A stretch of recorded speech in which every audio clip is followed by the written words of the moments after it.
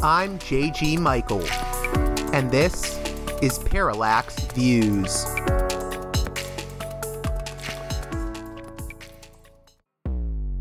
Hello, this is Mike Swanson. In a few moments, you're going to listen to another segment of Parallax Views. But before you do that, let me tell you about my new book, Why the Vietnam War. It's a sequel to my previous book called The War State, which has lots of positive reviews on Amazon. It's been out for years. But this one is a more detailed case study of how American empire and national security state operate using Vietnam. And I believe it shows also how things work today, how policy is actually made and why. So grab the book on Amazon.com, Why the Vietnam War. This episode of Parallax Views is brought to you by the $10 tier and above supporters of Parallax Views on patreon.com/Parallax Views, and those supporters get a producer's credit shout-out on each and every edition of the show. So, producers' credit shout-outs to Mark, Arlen, Spartacus, Gunner, Ed, Gratz, James, Mickey, Brian, The War Nerd, The 42 Group, Nick, Emilia, Chase, Chris, Orc, Black Tuna, Nathan, David, Holland, Martin, Stu, Jeffrey, Thomas, Elliot, Colin, Michael, Matthew Ho, Brace, Galen, Justin, Nick W., and The Mere Project, MEER. Thank you again to all of those $10 tier and above supporters on my Patreon page. You can join them at patreon.com/parallaxviews. It's those producers credit supporters that can really help this show keep going, and their support is very much appreciated. Hey there, Parallax Views listeners. On this edition of the program, journalist Catherine Miles joins us to discuss her new book, Trilled: One Woman's Quest to Solve the Shenandoah Murders. It's a story focusing on the death of two young college girls on the Appalachian Trail, the missteps made and malfeasance of investigators into the murders after they happened, and the man that Catherine believes was wrongfully accused of being behind the murders. It's a gripping tale about one woman's search to uncover the truth about the Shenandoah murders. And with that in mind, let's get right to it with Catherine Miles, author of Trailed: One Woman's Quest to Solve the Shenandoah Murders.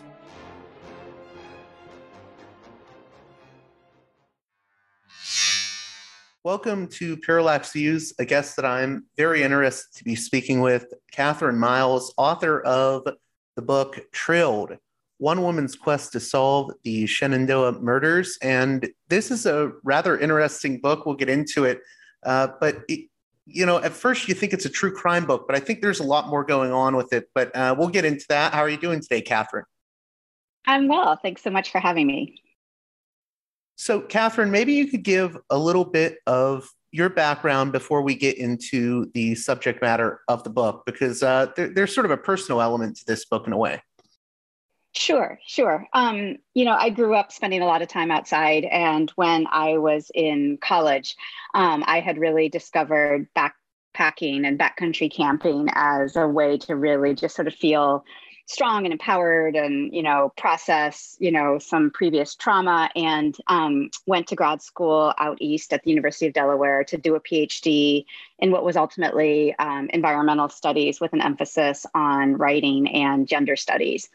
And while I was there, I would spend a lot of my free time on the Appalachian Trail. And it was while I was doing those hikes, this was mostly in the mid to late 90s, that I learned about a series of murders that had occurred either on or just off the Appalachian Trail. And that really strongly impacted me both personally and professionally. I went on to become an environmental studies professor. I served full-time for about 15 years at a little environmental studies called Unity College here in Maine, where I live. These days, I write full-time, both as a book author and an investigative journalist, and still teach part-time in some low residency graduate school programs that are also focused on environmental writing. So if we could, this book is about the case of Lolly, and I don't want to mispronounce names, but Lolly Winans and Julie Williams. Could you give a little bit of background into who they were and the sort of tragic case? Sure. So Julie Williams grew up in a very sort of small knit Midwestern town, was, part of a really strong and I think wonderful Catholic community there. She was really, from a very early age, really interested in volunteer work and human justice work. She did a lot of volunteering. She was fluent in Spanish. She was trained as a geologist by discipline. And in May of 1995, she arrived at this really wonderful outdoor leadership program called Woods Women to take a leadership course because she wanted to become a guide there. That same month, another woman, Lolly Winans, also arrived. Lolly had grown up in Grosse Pointe, Michigan, to a very affluent family, but it was also a family that was really troubled and plagued by abuse and some dysfunction. And so Lolly had really struggled her whole life to make sense of that. And she had kind of wandered a little bit. She was a big Grateful Dead fan. She loved the Fish, jam bands, things like that. And she had really she was kind of a, not to interrupt you, but the way you describe her, she sounds like the light of the party type person that lights up a room when she walks in. Everyone likes her. Yeah.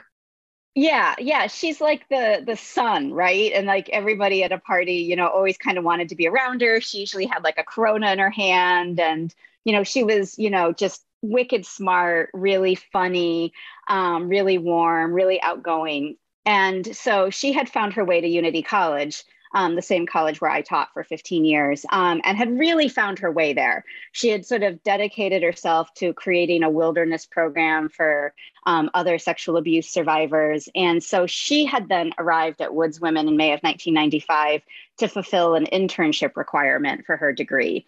She and Julie met. By all accounts, it was love at first sight. And they had this really just intense, wonderful, romantic summer where they just really just fell in love with each other. Then they had basically an academic school year where they were living apart. Lolly had to go back to Maine. Julie moved to Vermont so she could be close. And then in May of 1996, they were getting ready for the summer. They both had really busy work schedules ahead. They decided to move in together for the summer. And they decided that before all that got started, they would take one quick kind of easy breezy backpacking trip to Shenandoah National Park as like a little break, a little vacation before the mayhem started. And that was ultimately how they met their deaths. So if we could, let's talk a little bit about the Appalachian Trail, because I did not realize before reading this book, this is not the only instance where bad news has come upon people hiking the Appalachian Trail. Now, that's not to say that everyone should fear for their lives when they're hiking the Appalachian Trail, but it does seem like there's more than a few incidents that have happened there, involving murders. Yeah, and I should say, it's been in existence for about 100 years. It's a 2,200-mile footpath that goes from Springer Mountain in Georgia and follows the spine of the Appalachian Mountains all the way up to northern Maine, Katahdin, which is the northern terminus. And, I should say, thousands of people hike this every year, right? And more years than not, there are no murders on the trail. And I think that that's really important to recognize. But there have been, in the past, about 30 years, there have been 15 murders that have occurred either on the trail or just off the trail. And when you think about wilderness areas and you think about, who uses wilderness areas, that 15 starts to feel like kind of a big number, a much higher number than it ought to be. And those murders have had a really strong impact on the hiking community, on the LGBTQ community, on people who identify as female or non-binary. And so in some ways, I think the murders have had an impact bigger than even their numbers suggest. Yeah, it's interesting. I think at one point in the book, you talk about meeting a trail worker, and you have a very brief exchange with them. And they say something about because of the murders, and you're like, oh, I had no idea. But there's all these different cases, including, I think, the Molly LaRue case and others. Could you talk a little bit about that experience with that trail worker and why you included that in the book? Yeah, and that was the first time I had really learned about Lolly and Julie. So, as far as we can tell, based on the medical examiner's report, we believe they were killed on May 28th, 1996. Lolly was 26, Julie was 24. I was 22 that year, and that was the same weekend as my college graduation. And so I think between the graduation and moving out of my apartment and getting ready for grad school, I had completely missed what was really pretty pervasive national news about this murder, which was really, I think, high profile, particularly because it had occurred in a national park. So flash forward about 2 years, and I'm living in Delaware working on my graduate degree, hiking the Appalachian Trail. And I had, it was November, it was kind of creepy Blair Witch time of year on the trail. And I had been doing what hikers call a section hike, which is basically just a hike for a few days on the trail. And I had stopped for what I thought would be the night at one of the original shelters on the trail called the Thelma Mark Shelter, which is just this sort of 3-sided Adirondack shelter where basically you can put your sleeping bag down and sleep for the night instead of having to set up your tent and stuff. And so I thought I was all ready to get settled in. But as you say, I met a trail worker there who was working on building a new shelter. And I had, sort of bemoaned the loss of this historic shelter. And he had said very bluntly, well, we have to tear down this original one. This is where the murders occurred. And that was the first time it had ever even occurred to me that murders could happen on the trail. And as you say, it was the double murder of Molly LaRue and Jeff Hood, who had been killed there. And, just hearing about that was really, I was just sitting right where it had happened. I was eating an apple. I was about to turn in for the night. I had no idea that something, so gruesome and terrible had happened there. And it was when I returned home from that trip that I started doing research and I started finding out about these other murders, including the murder of Lolly and Julie. So what led you to the case of Lolly and Julie in particular? Like what really drove you on your quest to figure out how did this happen and who was behind it? Yeah, when I first learned about it, I think what really struck me was that these were two, very strong wilderness leaders. I mean, not only were they, physically strong women and fit and bold and brave and smart, but they were also really well trained as backcountry leaders. And, they had done everything right. And they had still been brutally murdered in a national park. So that really struck me, as someone who, was building my skills as, a backcountry participant, but wasn't nearly as proficient as they were. And then in the fall of 2001, after I had received my PhD, I took my first college teaching job at Unity College, and when I got there in 2001, there were about 500 undergraduates. There were about 30 faculty members. Lolly had been murdered 5 years earlier, but it was such a small, tight community. The alumni tend to stick around. And so she was just so present on that campus that it really was another dose of the significance of all of this. And, getting to know her friends, getting to know her faculty members, getting to see firsthand just what an impact she had made while she was alive. And then what an impact her death had really brought the case home and made it very personal for me. Could you speak a little bit to that sort of presence she has on the campus even after her death? Yeah, and like you and I had just said, she really was the life of the party, and Unity was this wonderful experiential school where, as faculty members, we were really strongly encouraged to be taking students out into the backcountry. Students were always leading trips in the backcountry. At the end of each semester, we'd have a giant campus-wide dance in the tavern where, the faculty and the students would all be dancing together. And so it was very collegial and close and intimate. And so, Lolly had really gotten to know people there. And so, when she died, I think her loss was felt just really intimately. And when I got there, by the time I got there, the school has this large A-frame welcome center. The fireplace there had been built in Lolly's memory and dedicated to her. You'd walk the halls and you'd see photographs of dances or backcountry trips or things like that. And she'd be front and center, smiling or have, a group of people around her with her arms around them. And so she really was almost a mythic presence on that campus in the best possible way, which is to say she was very beloved, very respected, and very, very missed. And it sounds like Julie was a bit more like the maybe the quiet type of the two. It seems like an interesting opposites attract type situation. And it seems like they, maybe you could talk a little bit about their relationship, and then we'll get into how John Ashcroft ties into all of this. I can't wait to see you make that transition too. Yeah, Julie, they really were sort of yin and yang. Julie was also really funny. Her friends adored her. They loved spending time with her. But you're right that she was more reserved, maybe a little bit more studious, maybe a little bit more by the book.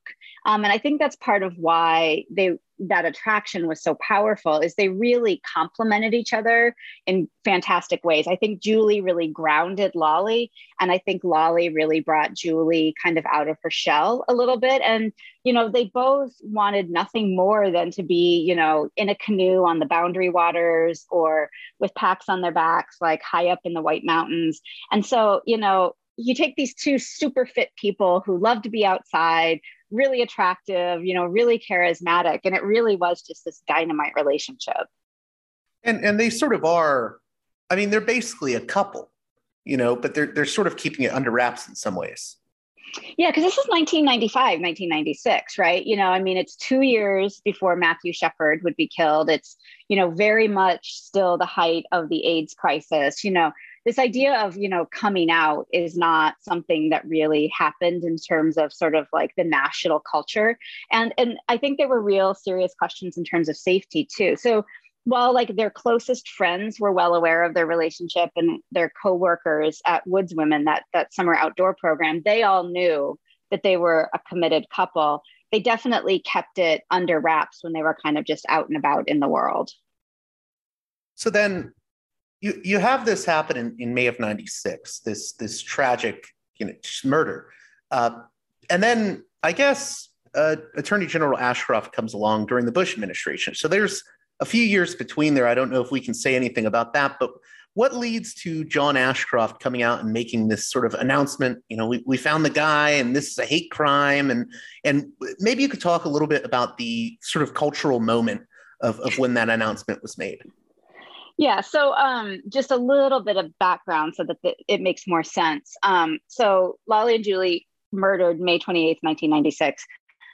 There's a massive investigation that happens, over the course of the next year. There's dozens of leads, including some of the park rangers who had worked the case. But by the spring of 1997, the case had really all but grown cold. And then in July of 1997, a young man named Daryl David Rice, who was, basically just completely unraveling. He'd struggled with mental health issues his entire life. He'd just lost his job. He, by his own account, was smoking a lot of weed. And he assaulted a woman on a bicycle in Shenandoah National Park in July of 1997. And when that assault happened, the Rangers and the FBI agents working this case immediately thought, this has got to be the guy. This has got to be the guy who killed Lolly and Julie. And so they really began to focus all of their attention on Rice at that point. They kept trying to build a case against him. At its best, it was always barely circumstantial, very weak, not a lot of evidence at all. But why were they so convinced that he was the guy? Just because of this one sexual assault, or was there anything else going on? It's a very weak case. And I have posed this question to the Rangers and the FBI agents who worked it. And that because they remain 100% convinced that Daryl Rice did this, that he murdered Lolly and Julie. But the only evidence they ever had was that Rice had been in the park earlier around, say, May 24th, May 23rd. His father lived right outside the park, and he was an avid cyclist. So he would spend a lot of his weekends cycling in the park. And then the only other piece of evidence they had against him was this very strange 1-minute phone call that he made. Lolly and Julie were both very active journalers. And in Julie's journal that fall, she had written down the name of a book that her book club was reading. And this book was edited by a woman named Janie Spar, who was the director of an LGBTQ resource center in San Francisco. And that resource center had a number that was basically like 555-555-0001, right? Rice calls this number that's basically 555-555-0011, right? Which happened to be Janie Spar's private line, the direct line that could kind of circumvent the receptionist. She never gave that number out to anyone. That number was never in Lolly's or Julie's journal. Julie never met Janie Spar. However, the week after the murders, Daryl Rice called that backdoor number to Janie Spar's office. There was like, it registered as like a 1-minute call on his long distance, and then he hung up. What Rice says is like, Rice is the biggest Grateful Dead fan you've ever met. And Rice says, listen, the first 6 numbers of this telephone number are the first 6 numbers of the Grateful Dead hotline, which, you know, kind of pre-Google is how Deadheads used to like trade tapes and find out about shows and things like that. First 6 numbers are the Grateful Dead hotline. Last 4 numbers are the last 4 numbers of his office where he works. And, you know, he's like, look, I had been smoking weed all morning. I was trying to call the Grateful Dead hotline. I mixed up the last 4 numbers of the hotline in my office. I called this number. I had no idea what it was. It was clearly not the Dead hotline, so I hung up. According to the investigators, this was proof that he had somehow encountered Julie, that he had read her journal, that she somehow had Janie Spar's telephone number, even though even Janie Spar said, there's no way she would have had this number. But for the investigators, that was the proof that not only had he killed Lolly and Julie, but he must have stolen something of Julie's that had this number on it. So then, as I said, Ashcroft, makes this announcement as Attorney General, and this is under the Bush administration in the 2000s. Could you talk a little bit about that announcement and the sort of impact it had? Because, you know, this was the administration trying to show that they were concerned about the issue of hate crimes. And I think a lot of people, you know, probably at Unity College were thinking, this is, you know, some level of closure. It'll never bring Lolly or Julie back, but, you know, we got the guy. So maybe you could talk a little bit about that and just the initial announcement Ashcroft made.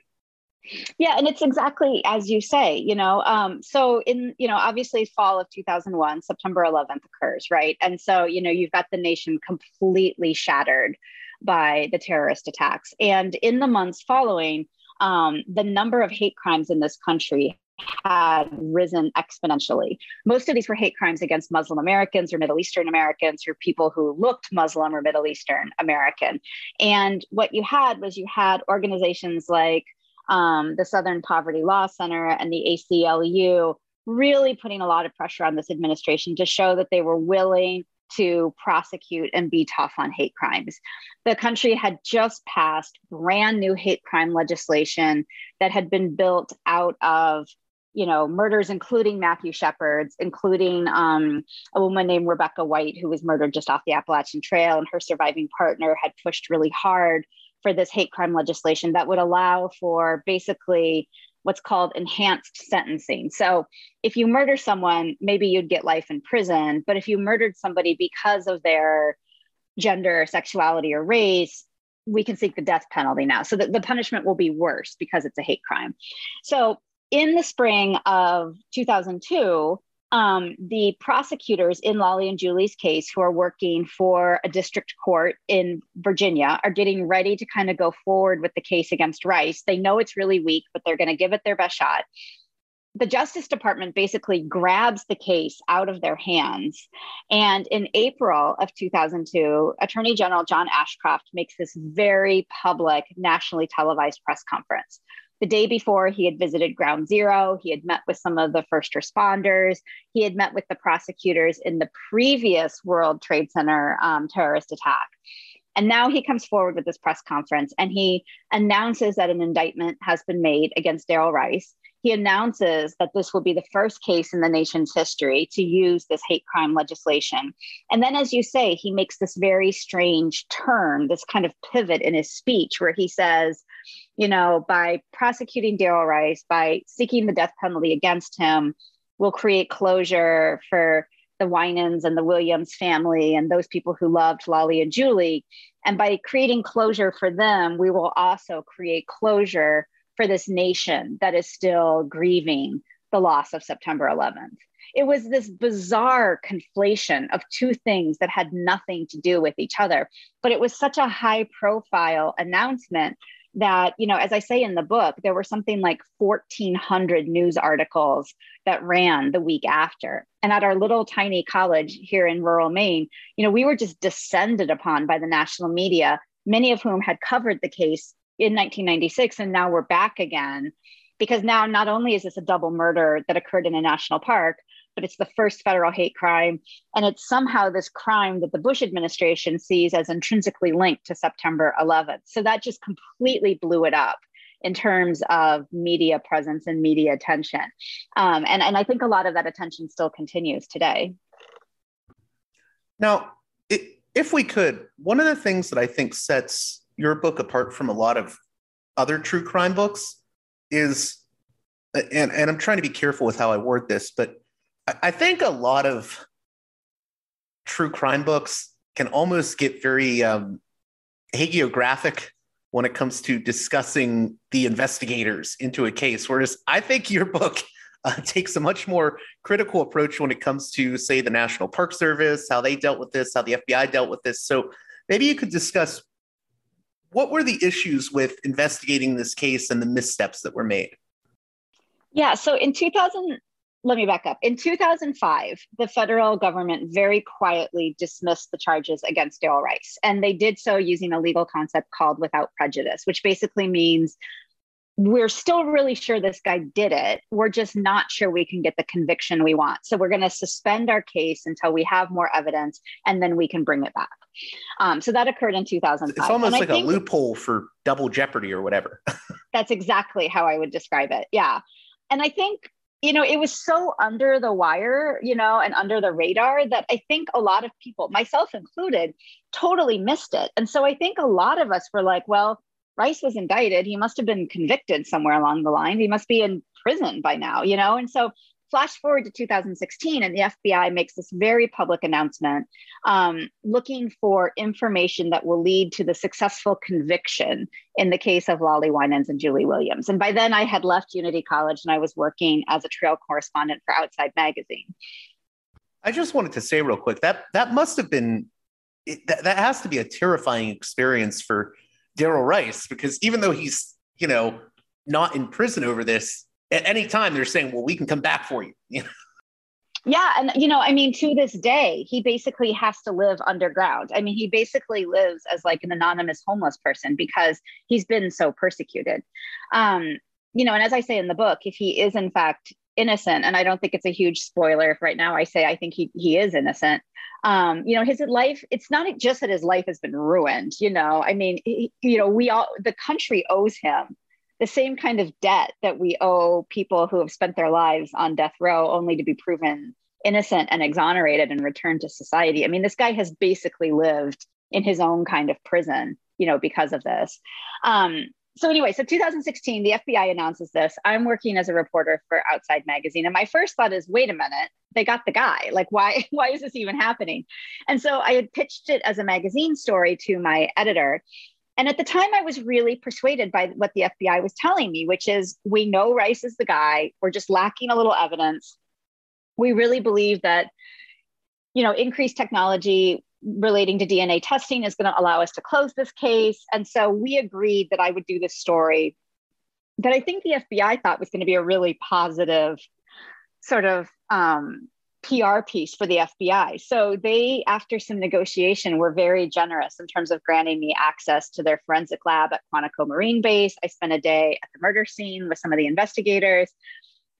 And then I got home and I was kind of thinking about everything. And I was like, I had this like spidey sense, you know, and I was like, this doesn't add up.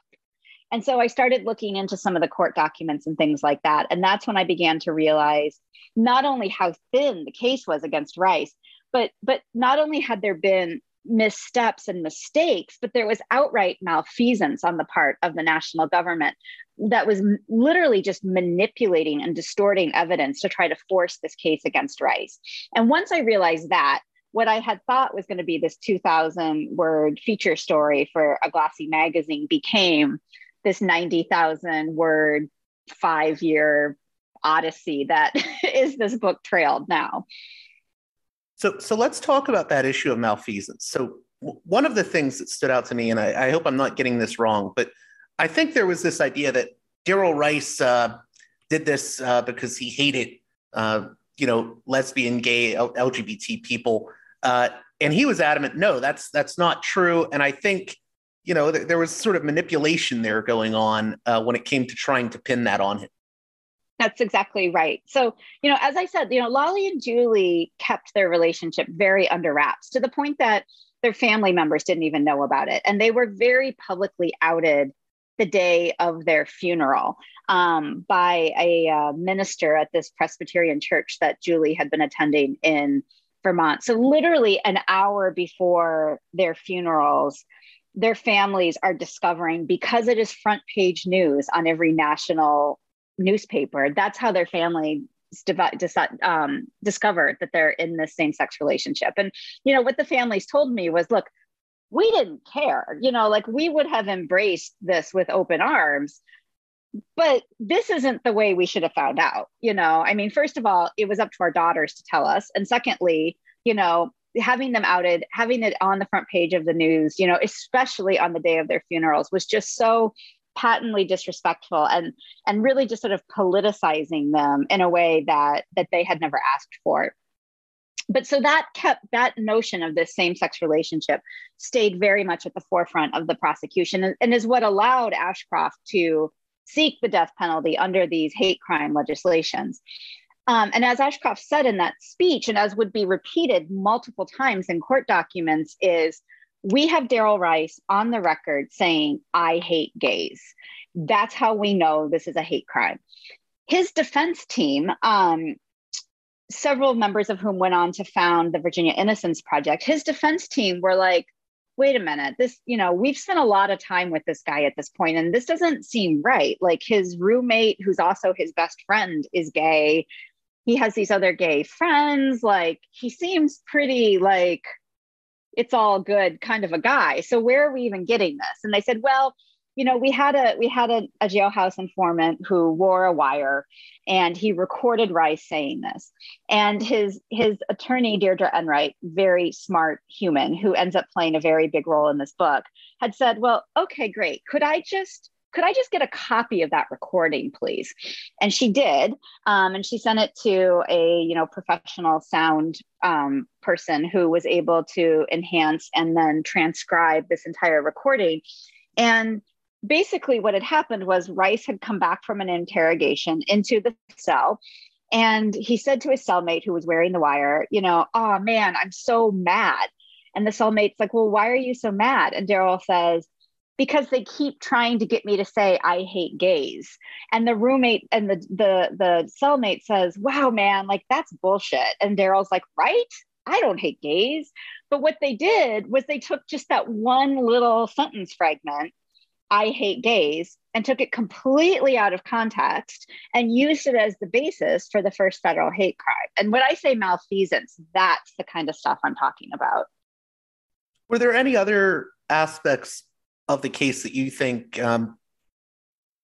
were mishandled or handled in like a really, just as you said, the word malfeasance comes up. Do you think there's any other aspects of this case that brings that to mind that you think my listeners should know about? Yeah, and some of it I think is accidental and some of it is purposeful. When violent crimes happen in our national parks, they become the joint purview of the FBI and then also law enforcement park rangers. So there are two types of park rangers in our national parks. There's the interpretive rangers who kind of wear the Smokey the Bear hat and tell you what wildflowers there are and when you can have a fire and things like that. And then there are the law enforcement rangers who basically have all of the rights and responsibilities of a state police officer. It's a completely different culture from the FBI. The FBI is, trained to investigate urban crimes, terrorism, racketeering, things like that.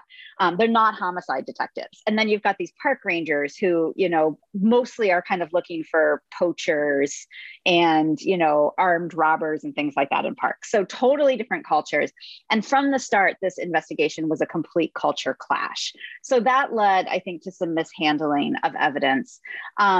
Was there also an issue, I think you mentioned in the book, where I think the FBI was more used to sort of like urban cases. So this was kind of out of their expertise in some ways? Yeah, and if you look, all of these federal law enforcement officers go to the same training facility, which is down outside of Atlanta, Georgia. And if you go to those trainings, or if you look at the handbooks and things like that, when they're taught how to investigate a homicide, everything they're taught doesn't make sense in the backcountry. So, first thing you should do is secure the door, take measurements of the room where the murder, occurred, interview the neighbors, none of that makes sense in a wilderness setting. So the FBI definitely really struggled. The park rangers, I think, felt more conversant and comfortable, but they were also under this tremendous amount of pressure to prove that their park was safe. So Lolly and Julie's bodies were discovered on the evening of June 1st, a Saturday. And it got reported back by Sunday morning to the superintendent of the park that this double murder had occurred. And I should say, both women were bound and gagged. Their arms were duct taped behind their backs. They were stuffed in their sleeping bags and their throats were slit. The first story that the park told internally was that this was a bear attack, which is beyond ludicrous and offensive. And then the park said, well, probably this was a murder-suicide, which again is fundamentally impossible given how the bodies were found. But the park was like, we're going to call it a murder-suicide. We're going to keep it under wraps. We're not going to release this information either to park goers or to the media until the media discovers it on its own. So for basically 3 days, you've got thousands of park goers streaming in. You've got Appalachian Trail through hikers going through. You've had another murder that had occurred just outside the park this spring, very similar, involving a young woman. And the park is refusing to admit that this has occurred. And that's another one of those sort of missteps I just think is not defendable. I was going to say, not to compare this to a movie at all, especially the kind of movie I'm going to compare it to, but it reminds me of the movie Jaws, where the shark's killing all these people, and you have the bear saying, well, no, we can't shut down the big beach fair or whatever we're having, and it's like they really were like, this is a political problem for them in some ways. I think Jaws is a great analogy to this. I see it too, especially because there had been this other murder just weeks before of another young woman right outside the park. They had no reason not to believe that there was a serial killer at work, and in the, if not in the park, then in the very near vicinity of the park. And to me, it's just beyond careless. And I guess there's also this issue of Darrell Rice. I don't think there's DNA evidence connecting him to this. No, there is DNA that was found at this crime scene. It was repeatedly tested against Darrell Rice. At no point was there any similarity to be found. There is no physical evidence whatsoever that ties Darrell Rice to the crime scene or to Lolly and Julie. The medical examiner was very firm in determining that they were killed on May 28th. Darrell Rice was back in Baltimore the morning of May 27th. He wasn't even in the park. There is another suspect that I name in the book whose DNA cannot be ruled out because it is so profoundly similar to the DNA that was found.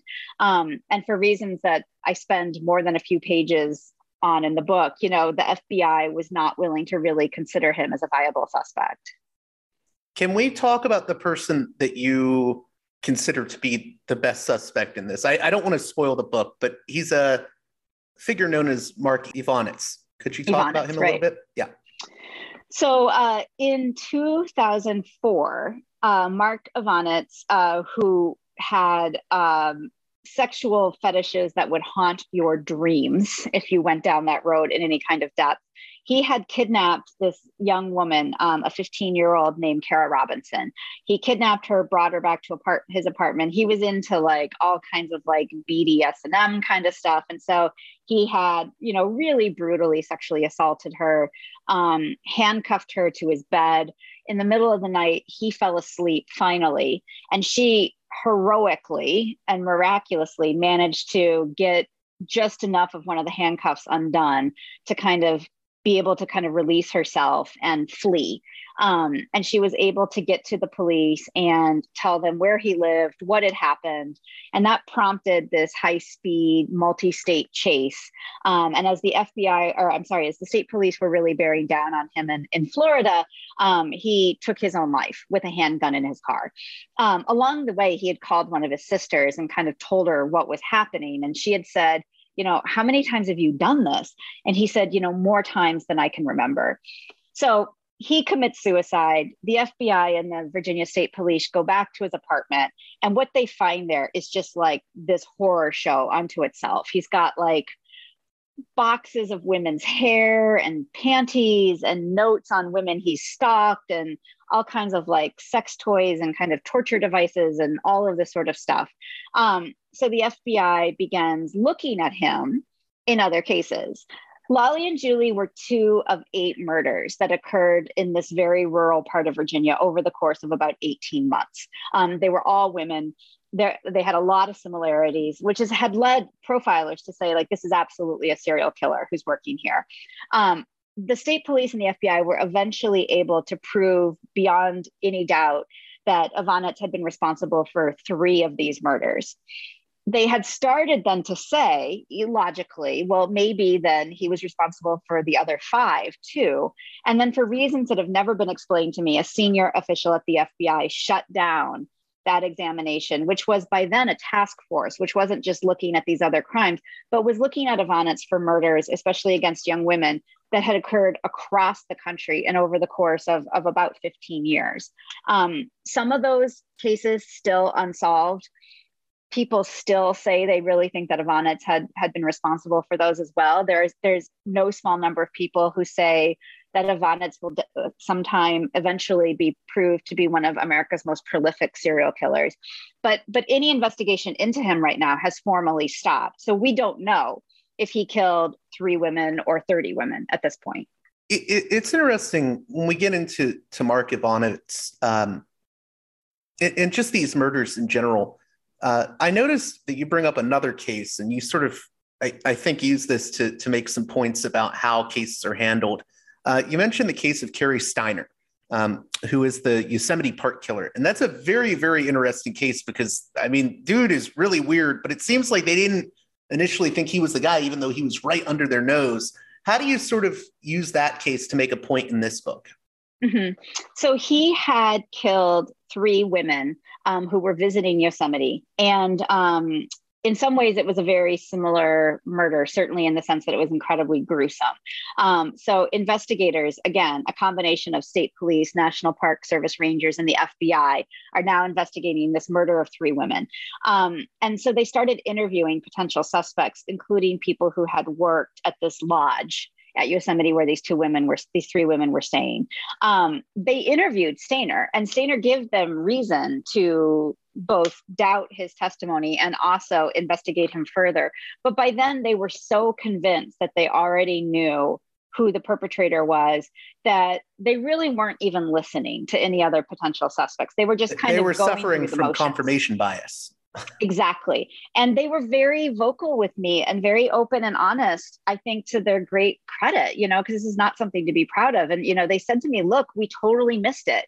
We were so blind because we were so sure we already had this guy that we were completely ignoring and ruling out other viable suspects, including Stainer. And so he went on to murder at least 1 more woman, because the FBI was basically completely ignoring him at that point. And when I talked to some of those agents, they were like, I'll go to my grave regretting this. I'll go to my grave being haunted by the fact that I let this confirmation bias, right, where I believed I was right.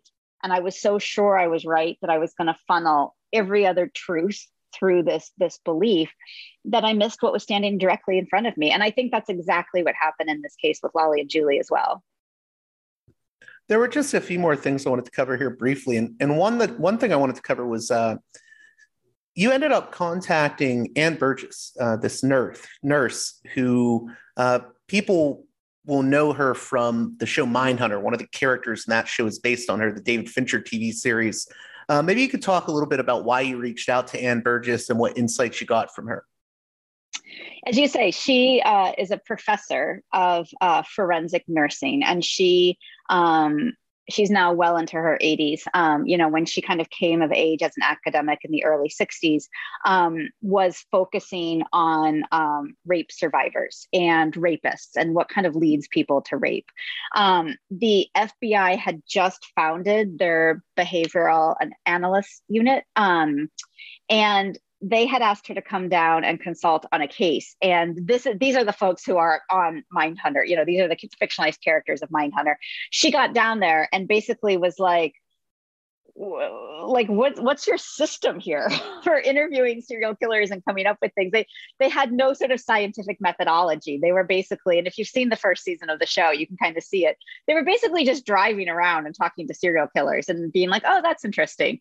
But what to do with all of that data, they weren't sure because they weren't really trained as social scientists. So she basically codified all of the data for this unit, and has since become one of the leading experts on violent criminals and violent crimes, particularly in terms of motive, in terms of whether crimes are organized versus disorganized.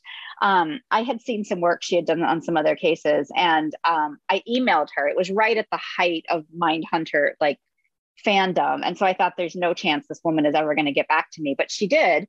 She's still a professor at Boston College, and she invited me to come down. And she had heard about this case, and she had worked with John Douglas, which is another name some of your listeners may know. And she agreed to help me out. And so, we presented the case to some of her advanced forensic psychology students. She agreed to kind of look at things along the way. And she was one of several invaluable resources that really brought the expertise that I needed to try to be able to unpack this case in a meaningful way. Was there anything in your interaction with her that really stood out, or you thought, oh, I never thought of it that way, and it maybe gave you a new perspective on things? I think for me, it was just her real understanding and almost appreciation of the criminal mind. One of the things that investigators talk a lot about are organized versus disorganized crimes. A disorganized crime is sort of a crime of passion. You probably didn't plan it ahead of time. It tends to be really sloppy. Organized crimes are serial killers, serial rapists, people like that, and they're really good at what they do. And they, know to change up their MOs. They know to change up what they're doing to elude capture. And appreciation is the wrong word, right? She knows these are bad people, but her just constant curiosity about how their minds work and the choices that they make was really fascinating to me. I like that. I was going to say, I like that quote that you have of her in the book where she says, crime is never senseless from the criminal's point of view. And I think that sort of summarizes what you mean. She's trying to sort of figure out, well, why are they doing these things? That to them, there has to be a reason. Exactly. Right. Arguably, certainly the majority, if you talk to the majority of people who have murdered, at that time, in that moment, they felt like they were completely justified in murdering, and I outlined kind of some of the reasons why people think they're justified in murdering along the way. And I think it's understanding, if we want to understand crime, if we want to understand why, for instance, mass shootings keep happening in this country or whatever it is, we have to understand what is happening in the minds of the people who are doing this, because they think they're justified. They think it's okay for them to do what they're doing. And if we don't understand that, and we don't understand why they think it's okay, we can't stop it. So the last thing I wanted to touch upon was there's an interesting section of the book where I think you're corresponding or speaking with Terry Jentz, the Klein Falls Axe attack survivor. And she says something very telling. She says, far too often women are prey in our culture, and there are more guys than we'd like to admit who go out in the wilderness to hunt them. And, this sort of gets into the broader picture of the book of how we sort of understand wilderness, how we sort of put like a gender thing into how we look at wilderness, if that makes sense. Could you speak a little bit to that and what Terry Jentz sort of meant by that really chilling sort of quote that you include in the book? Yeah, and I should say, happily, for all of us, this is a very small percentage, and I certainly don't want to make any sort of blanket statements here. But it is true that there is a small subset of mostly white heterosexual men who really do believe that the wilderness is their territory and their purview. And that, first of all, rules don't apply there. And that secondly, if someone not to interrupt you, but real quick, I do think that's almost, I think there is a cultural element to that, though. We almost view the wilderness as being like the man's territory, the last frontier of the rugged individual man. So in a way, I think it is sort of pervasive in the culture, that sort of picture that we're given of what wilderness represents. Yeah. And I always like to qualify it by saying the overwhelming majority of men who are in the wilderness do not believe this and do not behave this way, but some do, right? And then the other thing that I thought was really interesting is that if you look at a lot of these wilderness crimes, one of the defenses that people who have been arrested for them use is what they call a provocation defense. They say, look, I was out minding my own business in the wilderness, and there were these two women and they were kissing in the wilderness. And I was so grossly offended and so grossly just, I don't know, fill in another word there, I don't even know what it would be, that I had no choice but to kill them, because how dare they be sexual and in love in my wilderness, right? And that defense has happened enough that it's not a fluke, right? And so I think that's that idea of ownership. And it's why entire sets of the American public, whether it's, Black people or non-binary people or queer people or, fat people, say, we don't get to be in the wilderness, like we don't get to be there because it's not ours. And we're not even represented in ads. We're not welcome. We're harassed when we're there. And one of the things that I really want to call attention to in this book is just how pervasive those feelings are, and how many people feel disenfranchised from our public places in this country. I want to stay on that point for a second, because I mean, I would have a blind spot on that because I'm a white male, so I don't experience those same feelings. What sort of feelings have you experienced out in the wilderness before, or what do you think some of the experiences of people from maybe marginalized communities are when it comes to the wilderness? Yeah, I think there's definitely, some really significant harassment that is either racially or sexually motivated. There's been a series of articles in the past few years. Outside Magazine did a big expose about 5 years ago that was looking at instances of sexual harassment and sexual assault in national parks. And then you also just sort of have this culture. Like if you pick up a glossy magazine and you look at the ads and the people who are featured for the stories, they tend to be really fit white guys. And so if you're, a full figured Latinx non-binary person, you just don't even see yourself. And not only do you not see yourself, but the other people experiencing the wilderness don't see you. And so then when they actually see you out there, they're like, what are you doing here? And you're like, I actually don't know what I'm doing here, And so it's like, it's almost become this kind of vicious circle that we haven't really unpacked. We're not representing a lot of socially subordinate groups in these wilderness settings, and so they don't feel welcome. And also we're not representing them, so some people believe that they're not welcome. So tying this all together, I guess the big themes of the book are, on one hand, you have, I think, this issue where there are people that don't feel represented by the wilderness, and maybe they're even, they have fears of being out in the wilderness because of that. And then you also have this wrongful indictment of Darrell Rice. Do you think there's a connection between the two big themes, or how would you sort of tie it all together? What do you want listeners to really get out of the two big themes that come together in the book?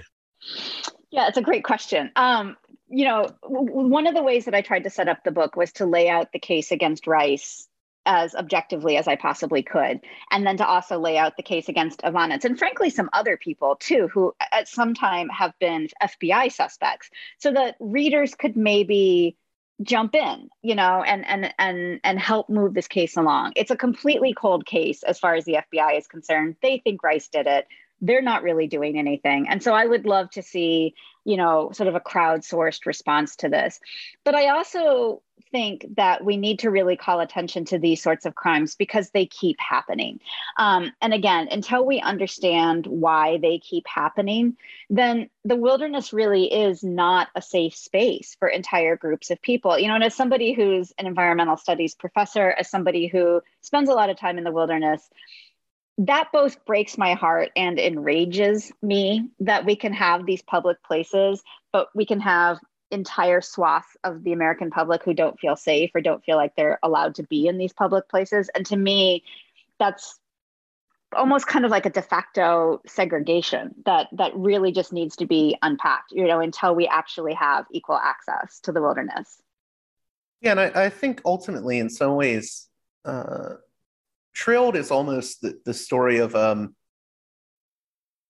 I would say, a double injustice and maybe a third injustice, if I can, for a second. So you have, the deaths of two women, what seems like a wrongful indictment.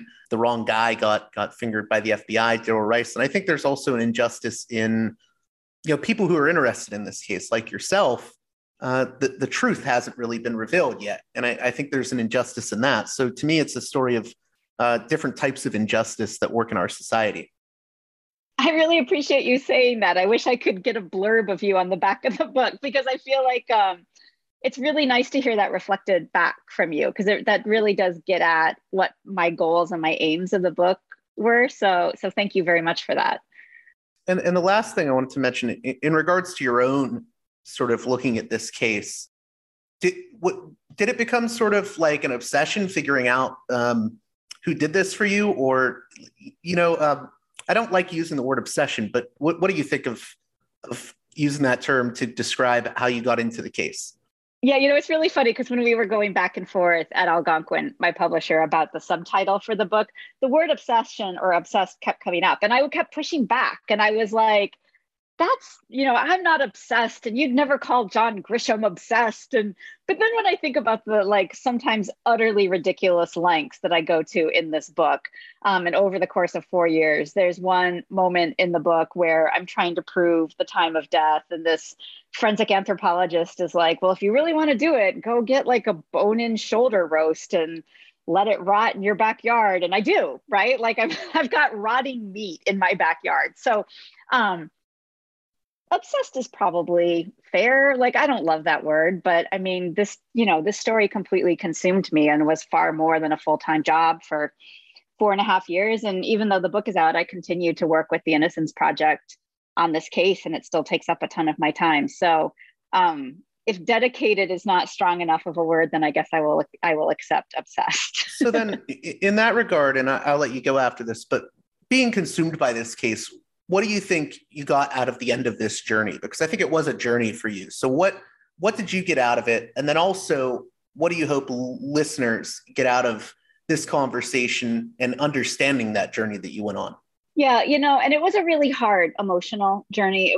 I knew it was going to be hard, and it was harder than I even thought it was going to be. And there were times where I was really like, I just can't do this, because it's literally sort of like destroying my emotionality and any ability I have to be a productive human. But what I kept coming back to was, first of all, this amazing story of Lolly and Julie, and being able to pay homage not only to these two really incredible individuals, but to this really wonderful love story too. Being able to tell that and somehow be able to preserve and share part of their legacy felt really meaningful. But, while their case is unique and I think extraordinary in some ways, it's also really kind of emblematic of a much larger problem that we have in this country. We have 250,000 cold murder cases in this country. The closure rate for wilderness crimes is the lowest of all crimes. We have a backlog of untold number of rape kits who have never been tested. And, if I can somehow move that needle just a little bit so that there's more closure or maybe more accountability for law enforcement agencies like the FBI, who have really had a free pass since they've been created, then I feel like I've done some good, and that's what we all ought to be doing every day, right? Is kind of going to bed feeling like we made the world a little bit of a better place. And if this book can do that, then I feel like it was worth it for me. Well, Catherine Miles, I want to thank you again, and let my listeners know, if you could, how they can get a hold of the book. I'm assuming the best place to go is independent bookstore, and purchase it. That's a man after my own heart. I love independent bookstores. I will say that if your listeners like listening, the actress who read the audiobook, Gabra Zuckman, is an amazing audiobook reader. She also did Michelle McNamara's I'll Be Gone in the Dark. And so if listening, that's definitely something to check out on Audible or other sources like that too. Thank you again, Catherine Miles. It's been a pleasure. Well, that does it for this edition of Parallax Views. I hope you enjoyed my conversation with Catherine Miles, author of Trilled, One Woman's Quest to Solve the Shenandoah Murders. My apologies for the lack of shows released in the past 2 weeks. I've been dealing with some other concerns recently, but rest assured, we're back in the saddle and I should be releasing a few extra episodes this week. Also, on the Patreon page, we have a new series with C. Derek Varn, where we'll be doing dives into current events and other topics that interest us. You can catch that at the $5 tier and above on patreon.com/parallaxviews. One more time, that's patreon.com/parallaxviews. And with that being said, until next time, you've been listening to Parallax Views with Parallax Views to Parallax Views with Parallax Views. The way out is not simply to say don't do it, just to prohibit. It's nothing else. If we don't do it, others will be doing it like crazy. So, we have to confront the problem. But no, basically, I know of the great anxieties, problems, new forms of control, but it's also new forms of freedom. This is why I always emphasize that internet and all this new digital stuff, it's a very ambiguous phenomenon, but it's the field of struggle. New forms of enslavement, but at the same time, new incredible forms of freedom. We have to accept the fight with no nostalgia for old, allegedly more authentic communities or whatever. I'm not afraid. I'm not afraid. I'm not afraid. I'm not afraid.